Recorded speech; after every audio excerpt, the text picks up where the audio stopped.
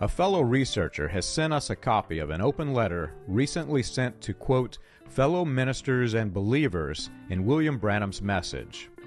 The open letter appears to be an appeal to believers of William Branham's message, pleading with them to examine the failure of Branham's Africa-India prophecy of 1952. It is the only prophecy of William Branham's that failed in which William Branham himself admitted the failure. Mark my words, write it in your pages of your Bible, for thus saith the Lord. Amen. Remember, when we land in India, you're going to hear tens of thousands and thousands being saved.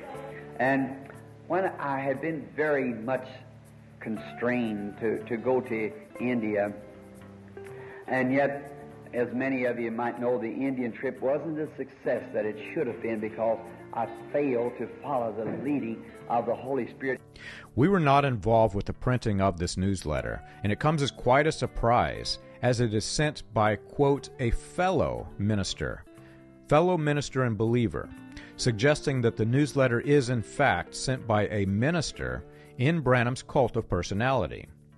Reading it, however, it looks as though the minister who wrote the letter did a very thorough job in examining Branham's failed prophecy, and used the cult's own search engine, the Table, to examine Branham's statements concerning this failed prophecy.